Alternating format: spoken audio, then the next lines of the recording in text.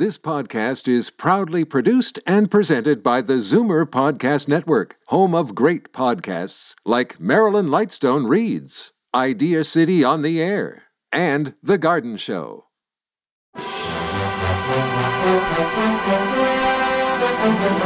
It's Zoomer Radio's Theater of the Mind with Frank Proctor. Open your mind as we fill your head with amazing thrills, chills, and laughs. Theater of the Mind. The best love programs from radio's golden age. Only on Zoomer Radio. Now, here is your master storyteller, Frank Proctor. Well, thank you, and welcome to the show. Up first, a visit to the year 1952. Just a few of the interesting things to take place that year. Well, Mr. Potato Head became the first toy to be advertised on television. It was a success, and over 1 million were sold within the first year. George Lerner, the creator of the toy, thought that his invention would help make vegetables more appetizing and fun for kids. Elizabeth II became the Queen of England and the United Kingdom after the death of her father, King George VI, on February 6th. She was just 27 years of age and had been traveling in Kenya with her husband, Prince Philip, at the time. Her coronation was held in June of the following year to allow the proper time for mourning, and it was the first coronation of a British monarch to be broadcast on television. As well, the iconic musical film Singin' in the Rain premiered at Radio City Music Hall in New York City, March 27th of 1952. The film starred Gene Kelly, Debbie Reynolds, and Donald O'Connor. Since its release, it has been consistently ranked as one of the greatest American films ever made. In fact, it was selected for preservation by the Library of Congress in 1989. And a number of radio shows ended their reign that year. Mr. District Attorney ended its run on ABC. The end was in sight for The Green Hornet, which ran on ABC. And even Hopalong Cassidy ended their run on network radio, but there was still a cowboy show on the air, Gunsmoke, in 1952.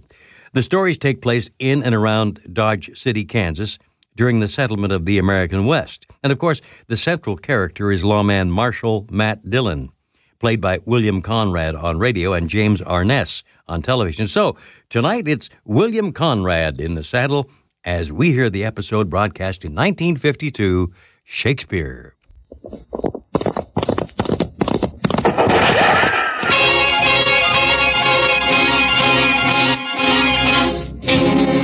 Around Dodge City and in the territory on West, there's just one way to handle the killers and the spoilers, and that's with the U.S. Marshal and the smell of gun smoke.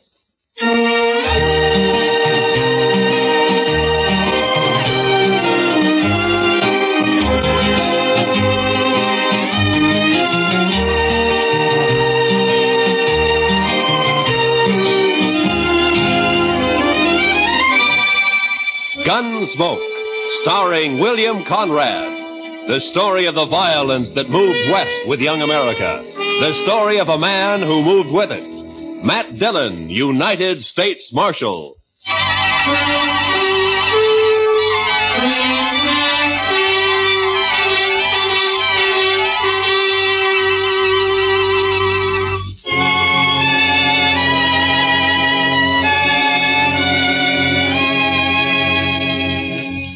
It was the dust. The heat was bad enough in Dodge City, but out on the plain, it was the dust. The sun was a burning red-brown chip in the sky, and the sweat on a man never had a chance to drop. It was blotted and dried with dust. Doc, Chester, and I had ridden to Old Man Gore's place 10 miles out. He'd had some trouble with one of the hands. Fella had gone loco with liquor and had been shooting up the cattle. We found him, stripped naked nearby on his haunches, crying, drunk over a parched water hole. Doc had got him to bed and fixed him up some. And now we were heading back for Dodge. Darn horse. Seems he's just bound to stomp all the dust in Kansas in my eyes. Maybe the marshal will buy you a camel, Chester. This keeps up, we'll all buy camels. I remember the time back in Waco when I was just a small... Chester, boy. You see something ahead on the side of the trail there? Yeah, maybe. It looks like some poor calf strayed off and dropped. I don't think so. It looks like a man. Come on.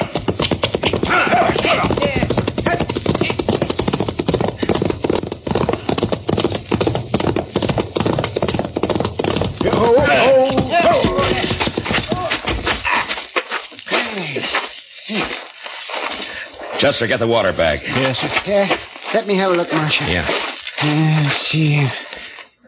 Heat. Is he all right? Well, depends on how long he's been lying here. Here you are, Mr. Dillon. Yeah. Open up his shirt, Marshal. Chester, get some of that water on his wrists. All right. He looks like an Easterner, huh? Sure not dressed for this country. Oh, well, that's better. That's better. Try to get a few drops in him. All right. No, not too much, Chester. Not in his nose, Chester, his mouth. Well, my gracious, I'm sorry, Mr. Dillon, but he moved his head. It's not so easy to... Hey, look, he's awake. You're all right, mister. Just take it easy for a bit now. Oh, that this too solid flesh would melt, thaw, and resolve itself into a dew. What did he say? Oh, it's out of his head, Chester. For this relief, much thanks. Forget it. Chester, get around the other side and shade him from the sun. Yes, sir. The sun. I begin to be weary of the sun. I don't blame you. What happened? My wagon shed a wheel, I fear, along the high road. I know not where I am. You're about 4 miles out of Dodge City. Kansas. Kansas. Oh, I would give all my fame for a pot of ale and safety. You better get him to town quick. He's in a bad way. He's delirium. You think you can make it on a horse? We'll take him into Dodge.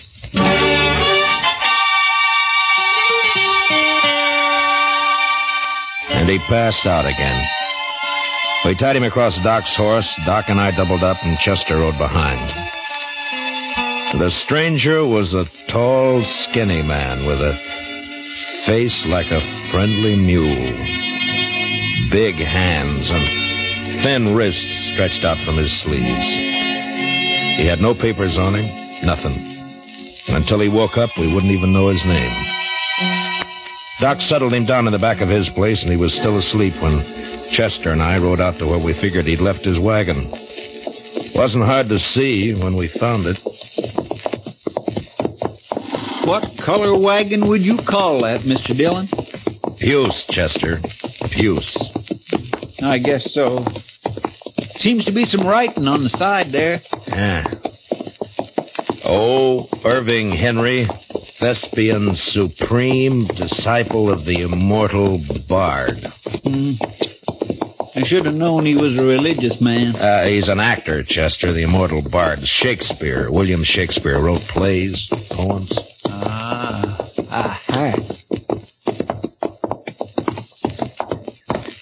But you think he let the horses go, Mr. Dillon? I was wondering that. Seems to me he'd have ridden for help instead of trying to walk. Horses couldn't have got out of the harness themselves. Let's take a look at the wheel. Wish we could wait till the sun goes down. It's going to be awful hot work, Mr. Dillon.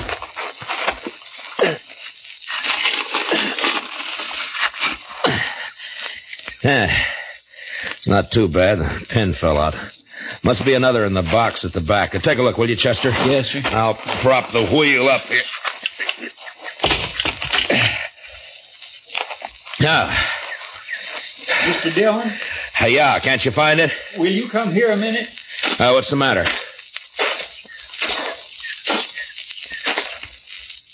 Take a look in there. It took a second or two to get used to the darkness inside the wagon. And then I saw the hand sticking out from behind the trunk. You didn't have to be the doc to know that it was a dead hand. The body was of a man about 40. He was dirty. And in a greasy, torn waistcoat, I found a pocketbook with his name, Sam Matchett. And that was all. Below his left shoulder and his back was a patch of dried blood. And in the middle, a bullet hole. We got the wagon wheel on, hitched up our horses, and drove into Dodge.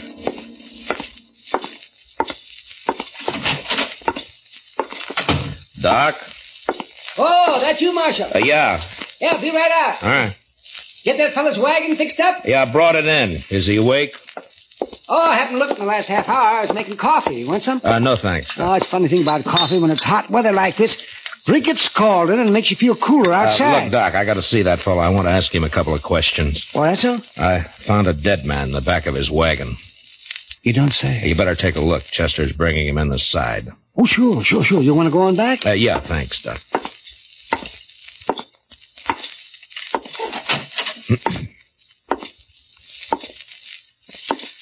Mr. Henry? Mr. Henry, wake up. Yeah, what? Oh. Your name, Irving Henry? Oh, Irving Henry. What is this place? Now, you got to listen to me for a minute. We found your wagon. Ah? Did you let the horses go before you sat on your own? Of course. I could not let them remain to die. Well, how come you didn't take one to ride? I have a loathing of horses. I cannot bear one under my body. There is a carafe of water beside the bed. Would you be good enough, Mr. Dillon, Matt Dillon. I'm the marshal here in Dodge City. Here you are. Oh, my thanks. Now, what were you doing with a dead man in your wagon, Mr. Henry? A dead man? A dead man shot in the back, lying in your wagon. This is very midsummer madness. I won't argue about that, but I'll thank you to answer my question. But it is impossible. It isn't true. I say it is. You lie in your throat if you say that I'm any other than an honest man. Look, mister, I didn't say you weren't honest. You're an actor. And you got a fine way of saying things, but murder's murder. I don't care how you say it. Now, I'm asking questions, and I want straight answers. Your pardon, sir. What you tell me, in truth, if it were played upon a stage, I would condemn it as an improbable fiction. I swear to you, I know nothing of a body. Did you come through Hayes City? Yes. Do you know a man there called Sam Matchett? No. You had no trouble in Hayes City? No. What are you doing in these parts, Mr. Henry? I am touring the provinces. An actor eating the bitter bread of banishment. And my talents are not taken for their worth in the East. And therefore, I bring the immortal bard to the hinterlands. And now, sir, that the interview is ended, pray give me leave to depart. I'm sorry, I can't do that. You'll have to stay until we get this thing cleared up. Mr. Dillon, Doc would like to see you. All right, Chester. Stay here with Mr. Henry, will you? Well, sure, Mr. Dillon, sure. How you feeling by now, Mr. Henry? Would you like some more water? These evil manners live in brass. Doc? Right here, Marshal. What'd you find? Well, there's one thing. This man didn't die right away. I mean, not right when he was shot. Is that so? No. More likely bled to death. Inside. Uh-huh. You think he might have been able to climb up in the wagon after he was shot? He might. There's another thing. Yeah? You see the way he's dressed? Now, you take a look at that. What? Help! Come on, Doc. Chester. What's the matter with him? Chester. He took my gun when I was pouring him some water, Mr. Dillon. He must have gone through the window, Marshal. I tried to get it back. It went off. Take care of Chester, Doc. I'm going after him.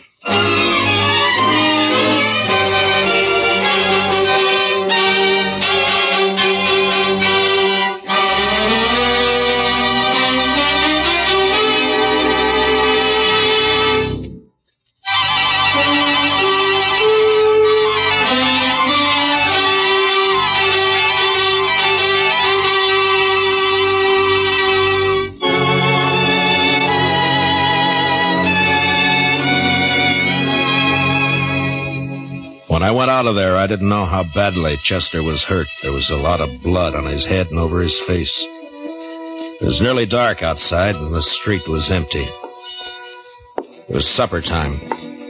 I could see the women through the windows getting food ready. The kids were inside, too.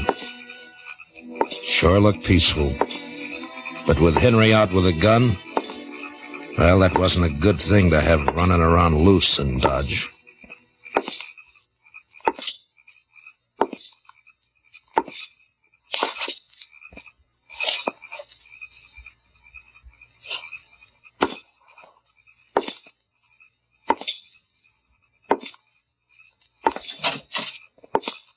Evening, Mr. Dillon.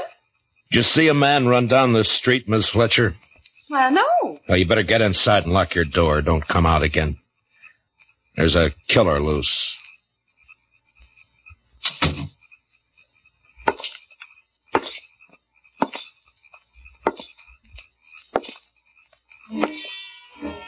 I walked the length of the street, listening, waiting. And when I got to the end, there was nothing. He hadn't taken a horse, I'd have heard that. And in a way, I was sorry, because if he'd tried to hide and dodge, there'd be no way to get out of shooting that wouldn't get women and kids hurt.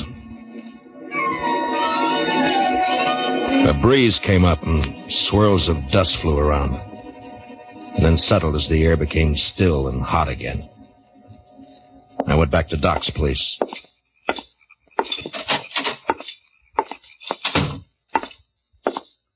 Oh, did you find him, Marshal? No. How's Chester? Oh, I'm fine, Mr. Dillon. Just creased my head. More mess than hurt. Oh, good, Chester. Look, you want to go home or you want to work?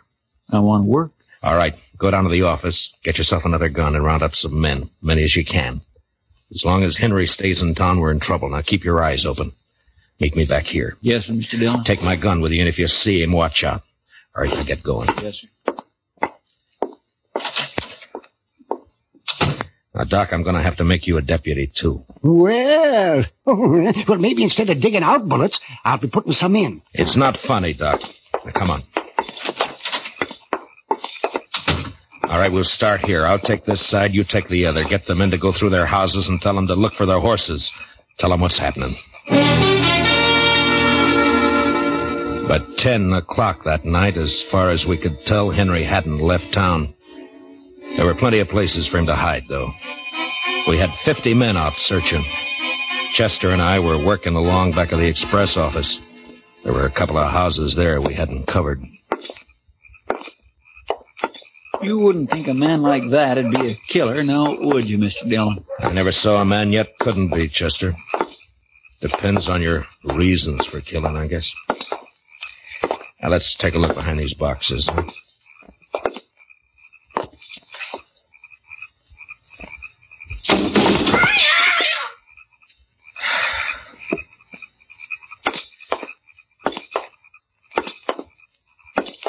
You think he could have got this far?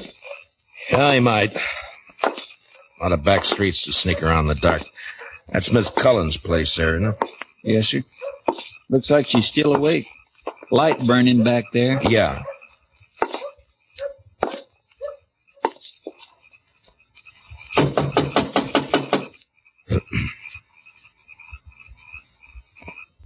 Seem a bit cooler to you tonight, Mr. Dillon? Yeah, a bit.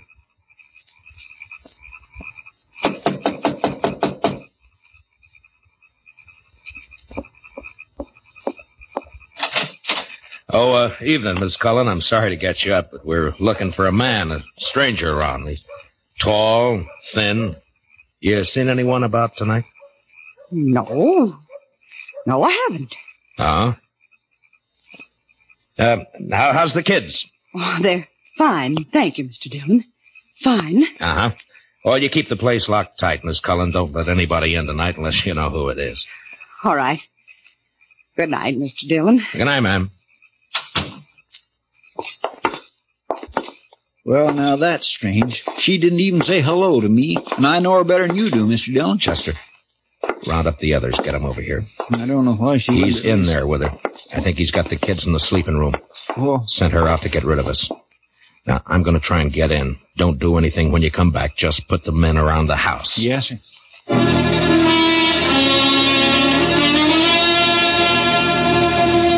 I'd seen Miss Cullen make a move with her head, and her eyes said the rest. When I told her to lock up, I shook my head, and I hoped she understood.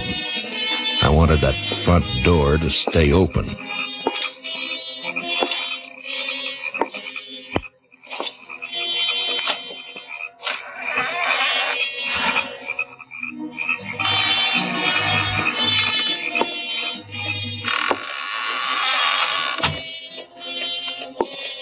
I'll keep my promise as soon as I can. He was in there, all right. I could hear him. I wanted him alive, but I wasn't going to risk hurt to Miss Cullen or the kids getting him. Please, I did what you asked. Don't hurt the children, please. They will never know this night. And in the morning, when they awake. What's that?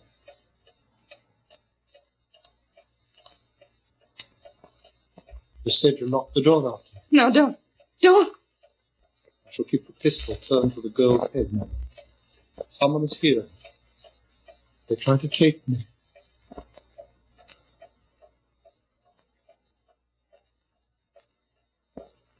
Who is it? Who?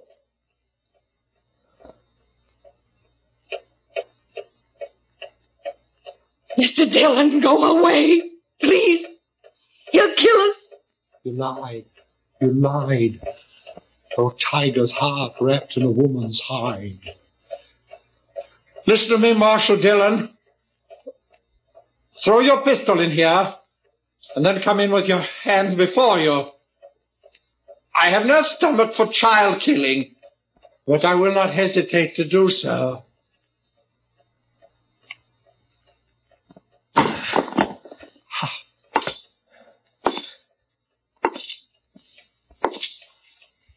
Now give me the gun, Henry. No. You won't be able to get out of this. I must.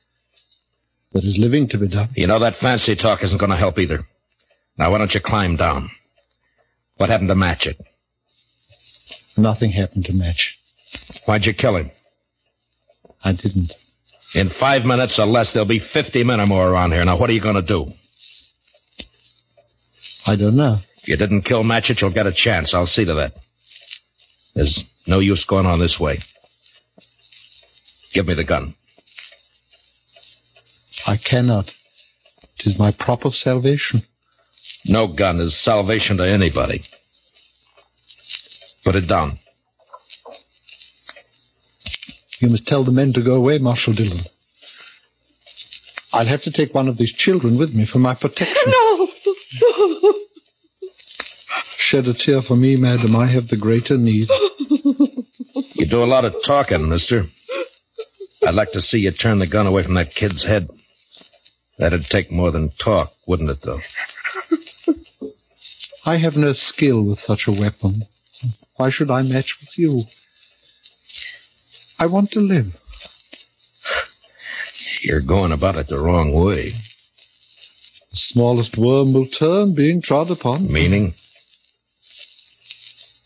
You gave me no choice when you brought me here. Would have been better to have left me lying in the dust. You don't understand. You don't know. Well, why don't you tell me? What good would it do? It depends. My life has been the theater. As a boy, I was a student of Shakespeare. You would look at me. Who would accept this face for Hamlet? This ill-shaped body for Romeo? His speech has become my speech, and the fools only look. They cannot listen for laughing. There have been ugly men before you. It hasn't been cause for murder. Why'd you kill Matchett?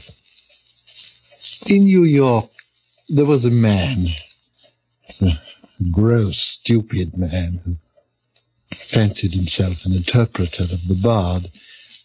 He took me as his apprentice, and together we set out for the tour. I would play under the voices. Never Richard, never Henry, never Lear, only the voices. Whilst he, stumbling, drunken, he muddled and tore to a tatter the words that I should have spoken. You killed a man because you wanted to play a hero? How easily murder is discovered. Yes, sometimes, I guess. It was yesterday. We were leaving Hayes City. We played there for 2 days, and it made me a laughing stock. It was night, and he became drunk and threatened to leave me in the next town. I made him stop the wagon, and taking up a pistol, I shot him. He did not die at first. And when I saw what I had done, I wanted him to live. And I put him into the wagon, and I drove on, hoping to find a doctor. Then, as the night passed, I saw that he had died. And I was afraid. The wagon broke down? Yes, I put my purse into his clothes and took his name for mine. How I've hated the name of Sam Matchett. But you wouldn't understand. I wouldn't? Well, what now?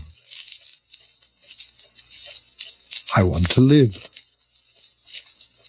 I want my chance. You've done a murder. I can't let you go. You know that. Don't make it harder. I lost my husband 2 years ago. I know what it is to be alone.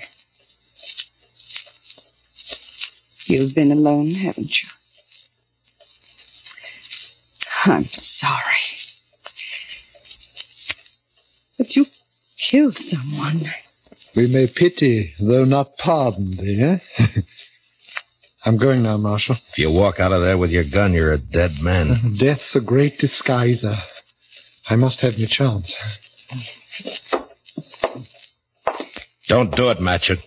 There'll be killing. Madam, forgive me. I would not have harmed your children. Matchett, put down your gun. Let me go my way. Please. There are a lot of men waiting for you out there, Matchett. You know what'll happen if you open the door.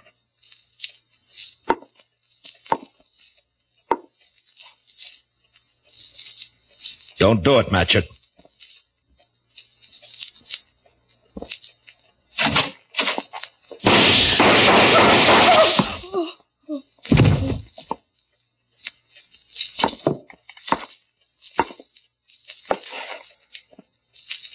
Matchett. To sleep. Perchance to dream. Aye, there's the rub. For in that sleep of death, what dreams may come.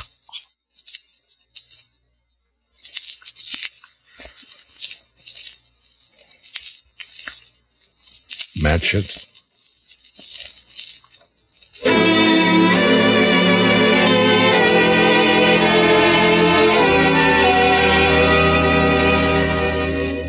He knew he was going to die. The minute he opened that door, he knew it. And maybe he wanted to, because he fired first, a single shot. We buried him in back of the church, and I found some words in a book. to put on his grave. He that dies pays all debts.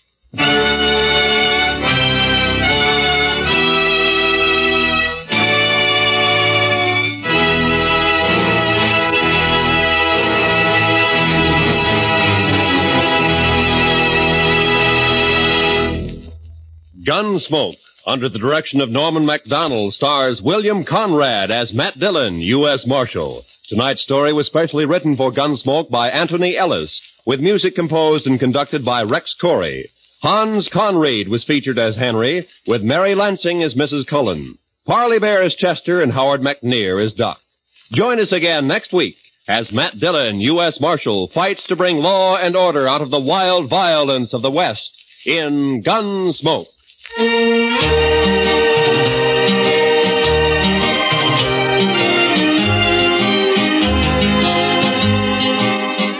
Roy Rowan speaking. Remember, Gangbusters going to action Saturday nights on the CBS Radio Network.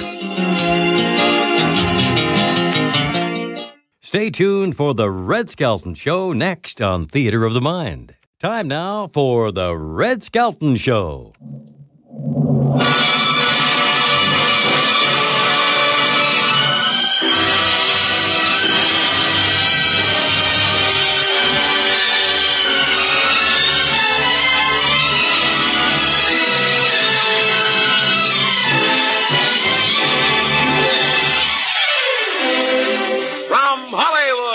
Cigarette program starring Red Skelton, with David Forrester and his orchestra, our singing star Anita Ellis, Gigi Pearson, Verna Felton, Pat McGeehan, and yours truly, Rod O'Connor.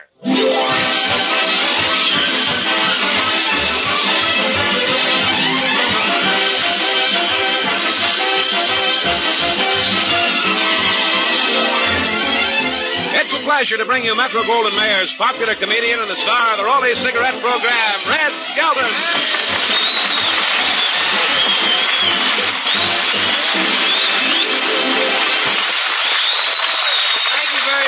Thank you very much. Yeah, Skelton's back and Marjorie Main got him, you know.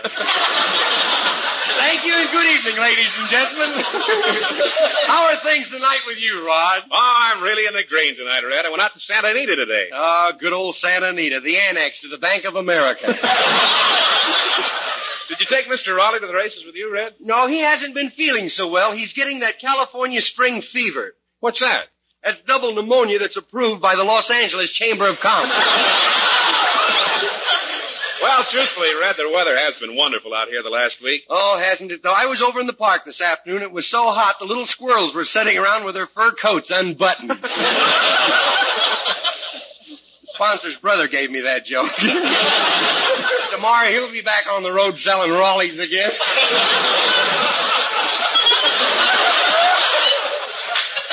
Say, speaking of Raleighs, did Mr. Raleigh go back to Kentucky? Well, not exactly. We went down to the airport, but they couldn't find seating space for him on a plane. What happened? Raleigh's back and Skelton got him. Well, I heard about you talking to Mr. Raleigh, taking him to the fights the other night at the American Legion Stadium. Oh, boy, and did I see a knockout. Boy, what a knockout. Too bad her husband was with her. Mr. Raleigh really enjoyed the fights, and we had good seats. I was sitting between two fat ladies. Were they really fat? Fat? I felt like a Florida grapefruit between two California oranges. Hey, Anita, did you enjoy the fight? Oh, yes, Red, but what was that thing that fell out of the fighter's mouth when he got hit in the jaw? That was his mouthpiece. Gee, nowadays some lawyers will work any place to make $1. You're proud of that, aren't you? You're setting television back 10 years, right? Say, Anita, do you like prize fights? Yes, I thought the fights were exciting. You know, I used to be a fighter. Really? Mm-hmm. Were you like Jim Corbett, stand up and box, or like Dempsey, just slug it out? No, I was more like reconversion. Somebody was always holding me up. Did they ever carry you out on a stretcher? No, I had silver handles sewed onto my shorts.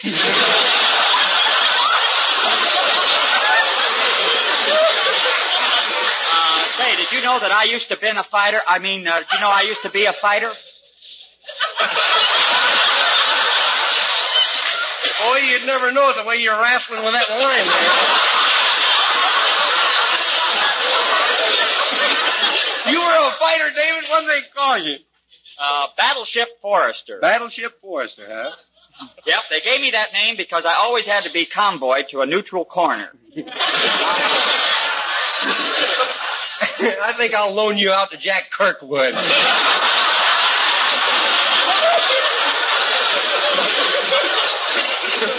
Well, were you ever convoyed to neutral corner, Red? No, I had a bird dog that used to point it out for me. Well, truthfully, Red, you don't look healthy enough to be a fighter. Well, I'm in good shape considering I was very puny when I was a baby. You know, when I was born, I was so puny they were going to drown me. Why didn't they? They were ashamed to be seen carrying me down to the river. Red, is a fighter's life a tough one? I'll say it is. When he's in training, there's no wine, no women, or no jukeboxes. Well, what does he do for entertainment? He breaks training. And now Anita Ellis sings, you'll have to help me. What is this? Amado Mio. Amado Mio? Mm-hmm. It's from the new picture Gilda. I'm going to introduce it tonight. Mm-hmm. You better sing something else. I can't pronounce that. Must be a Scandinavian number.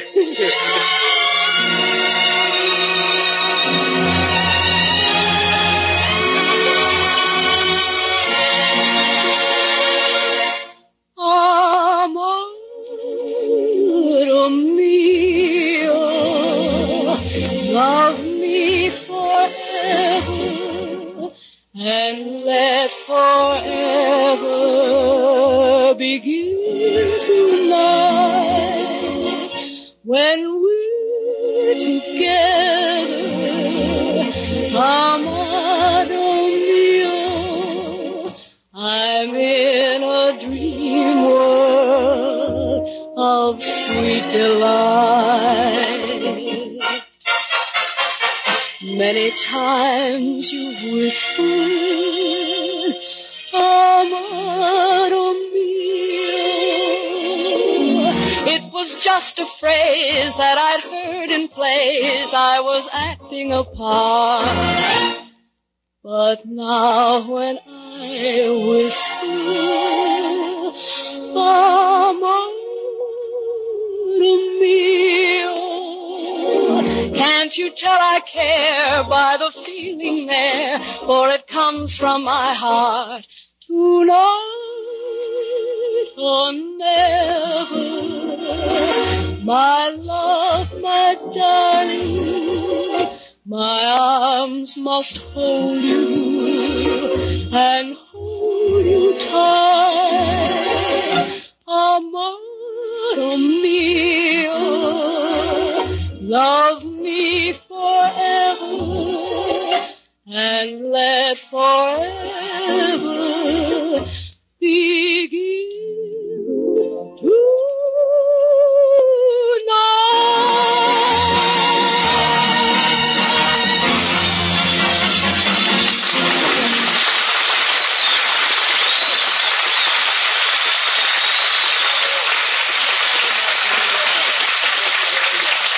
Tonight, the story from the Skelton Scrapbook of Satire is entitled Telephone. Our characters are fictional. If there's any similarity to persons living, they're imposters. Chapter 88 of Telephones is entitled I Want a Telephone. This is the story of Willie Lump Lump and the trouble he had to go through to get a phone.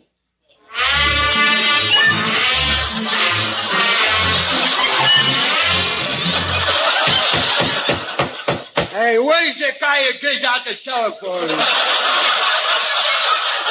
Service! May I help you, sir? Ah, shut up. I want a telephone. Have you entered your application? Yeah, I entered my application real early. You'll find my name right after Alexander Graham Bell. Have you ever had a telephone before? Yeah, and I got bills to prove it. Here. If you want a telephone, you'll have to pay this old bill, and then I'll put your name on the waiting list. Well, I'm a veteran. Does that make any difference? Yes, if you're a veteran, yeah. I can put your name on the preferred waiting list. Yeah, you're talking. How many are ahead of me, huh? Well, let's see. There were 3 veterans' applications this morning. Only 3? Yes. That makes your number 89,643. Look, I want a phone while I'm still young enough to hear who's talking.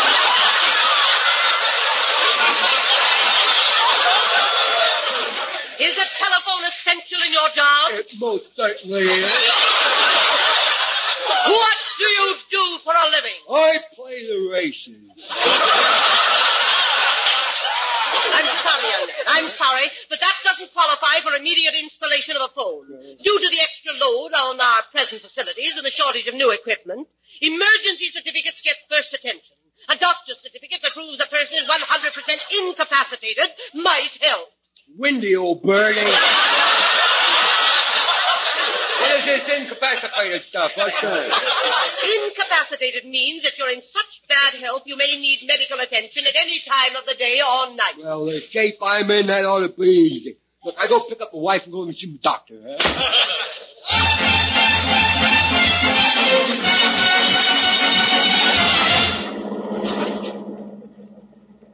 Hurry, Willie. Maybe we can get to the doctor's office before he closes for the day.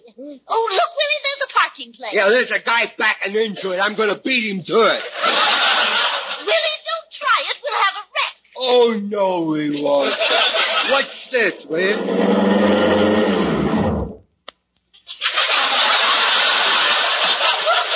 Fuji's, isn't it? They ought to take away your learner's permit. They'll give us a ticket for parking here. Oh, I don't see no red fire plugs, and I don't see no red zones. But, Willie, people don't park on the sidewalk. Well, there ain't no signs that says that I can't either. Come on, let's go ahead and see the doc about getting a tow for you. Now, when you get into the doctor's office, look sick, so he'll give you a certificate for a telephone. Okay, give me a kiss, will you? Why, Willie? You said you wanted me to look sick, didn't you? Excuse me, I'm Miss Duzick, the nurse. Do you have an appointment? Yeah, but if you want to go anywhere, I'll break it. Willie, aren't you forgetting where you are? No, I just forgot where you were. If you'll come this way, you can see the doctor now. Thank you. She's pretty. Come in, Mr. Lump Lump. Dr. Dowd, howdy doody. Sit down, please. See, what happened to you? Your clothes look terrible. Yeah, my wife left them lay on the floor last night. Wouldn't she pick them up? She couldn't. I was in them.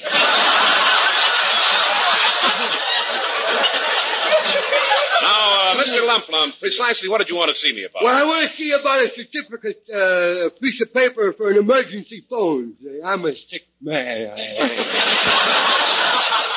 Well, where do you feel sick? What seems to be the trouble? I can't breathe. You can't breathe? How do you stay alive? No, I just don't think about it. You know, the last time you came to see me, I told you to drink 8 glasses of water a day. That's what I've been doing. Just been drinking water? Yeah. Or might spike it with a little something to kill the taste. I'm sorry, Willie, but I can't give you a certificate for a phone. Yeah. How can I carry on my business without a phone? You don't need one to carry on your business. Oh, yes, I do. Every week I gotta call up the Social Security and see if my unemployment check is ready. Willie, why don't you go home and sleep it off? 'Cause I ain't tired of it yet.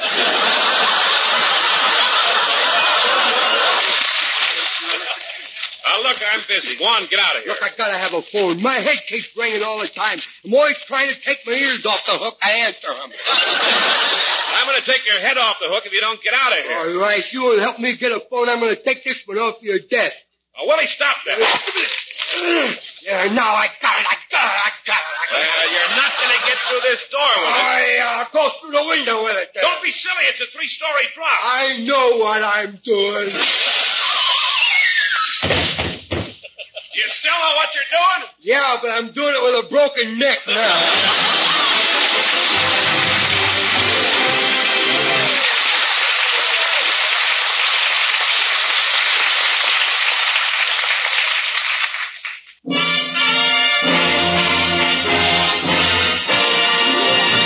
David Forrester and his orchestra now play The Man I Love by George Gershwin.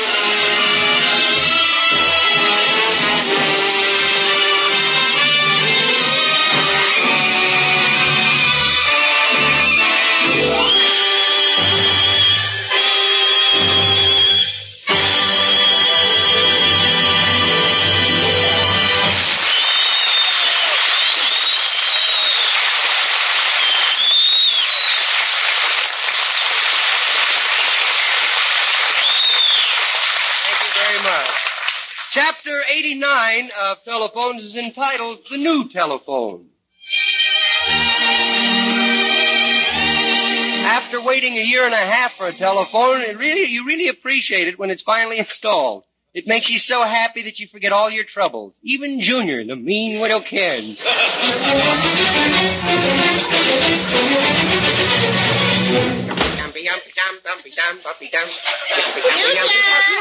are you? If I tell you, you won't like it. Junior, if you don't tell me where you are, I'll come after you. I know you won't, kiddo. Eyes up on top of the garage roof. Please come down off the roof. You might fall on the driveway and crack the cement. Yeah.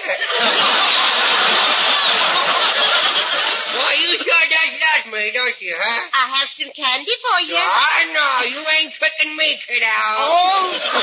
All right, you stay up there. The man's finally coming to install our new telephone, and I want you out of the way. No, I'll be right down, kiddo. I will slide down the roof into my sandbox. Junior, be careful. You might tear your trousers. What trousers? Here. I feel the grass. And your good play suit, too. No, okay, kiddo. Where's my candy? Where's my candy? Look, Junior. I have here a hairbrush and a piece of candy. Which do you think you deserve? Well, there's no doubt about it, Grandma. I deserve the hairbrush. You ought to beat me within an inch of me, like climbing up there and taking chances like that. Spare no pain, boy. Just see, I know it will wear you out, but go ahead. I want you to just beat me up.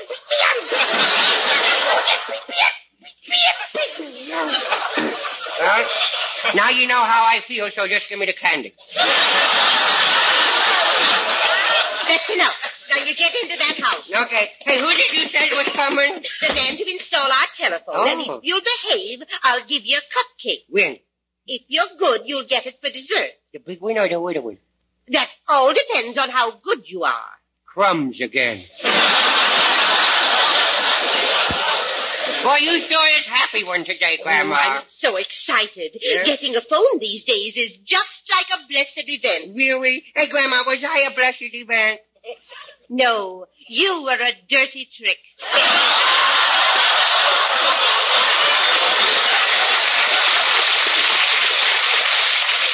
I like that. The neighbors are applauding it. How do you like it? Don't talk so loud. The neighbors are listening. Was you surprised when I was arrived? Was your folks surprised? Was my mummy surprised? Yes. She was expecting a child. Yes. Sometimes when you talk to me like that, I feel like running away with little orphan Annie. Nobody loves me. I'm just a poor little urchin. Don't cry. I don't want it anywhere, I know. Junior, you're going to cry. I'm going to cry. Poor baby. You're such a poor baby. Would he like 15 cents to get a soda? No. He would like 16 cents. There's a tax, you know. Bless his little heart. Yeah, bless his little heart. He's trying to trick me into something. Yeah, he's trying to trick you into something. No. I knew I would carry this too far someday. Oh, there's the telephone man. I will go. We are going to get a telephone. Welcome to the House of Horrors, Dracula. Are you the man from the telephone company? Yes, I am. Yeah, my name's Junior. Well, Junior, I think you're a nice little fella. I think you got a lot to learn. Well, hello. We've been expecting you. Yeah, for nearly 2 years. Yeah, you was as scarce as butter, you know. You've had a telephone in here before, I understand. Yes, the box is right over there. Good. I'll have to open the box to check the wire.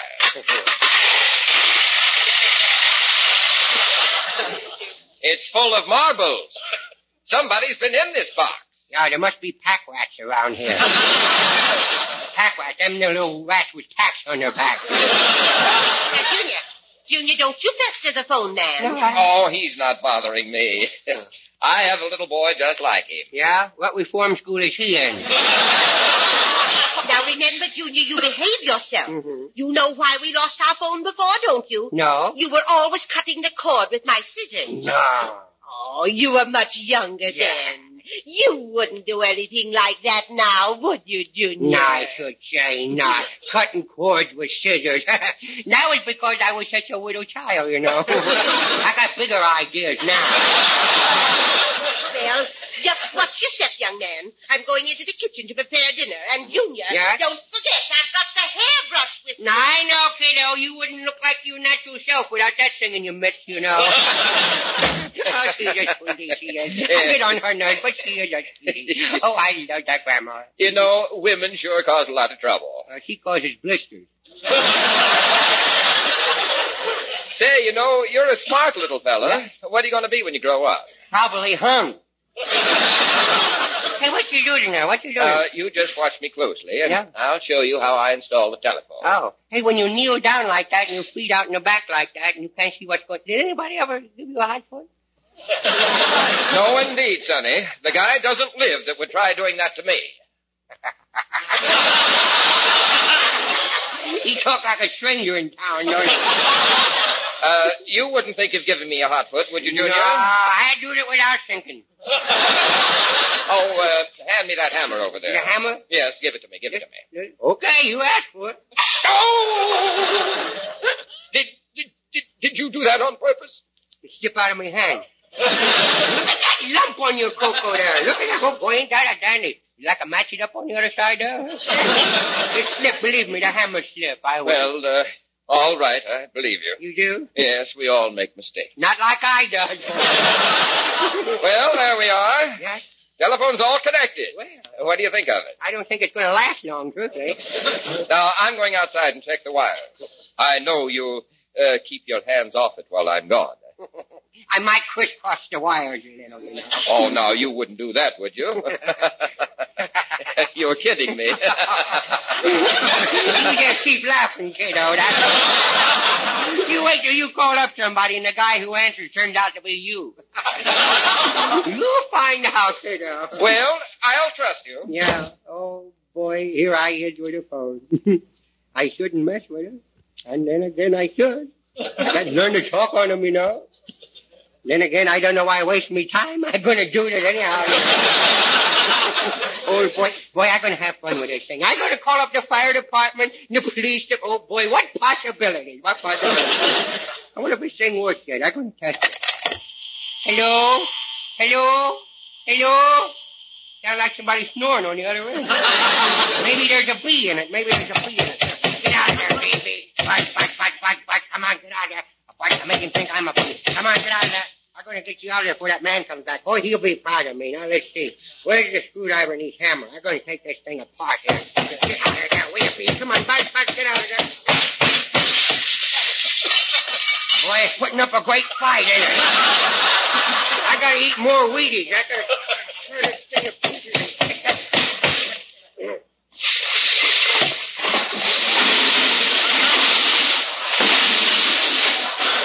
Hello?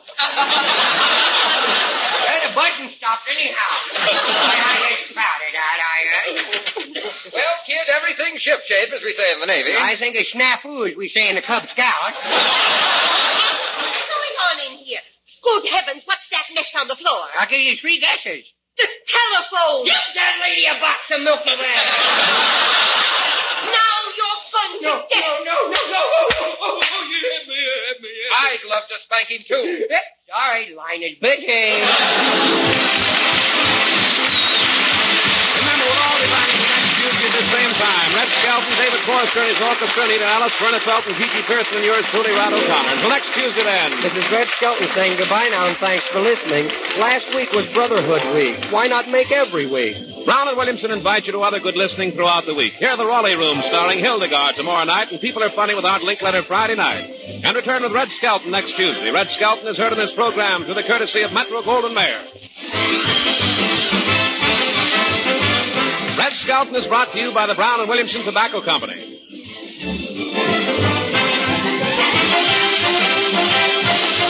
This is NBC, the National Broadcasting Company. Thank you for listening. Tomorrow night, it's the Screen Guild Theater, followed by Archie Andrews. Thanks to Joel Schoenwell and Paul Stringer for technical support. The executive producer for Theater of the Mind is Moses Neimer. I'm Frank Proctor. Have a great night. This podcast is proudly produced and presented by the Zoomer Podcast Network, home of great podcasts like Marilyn Lightstone Reads, Idea City on the Air, and The Garden Show.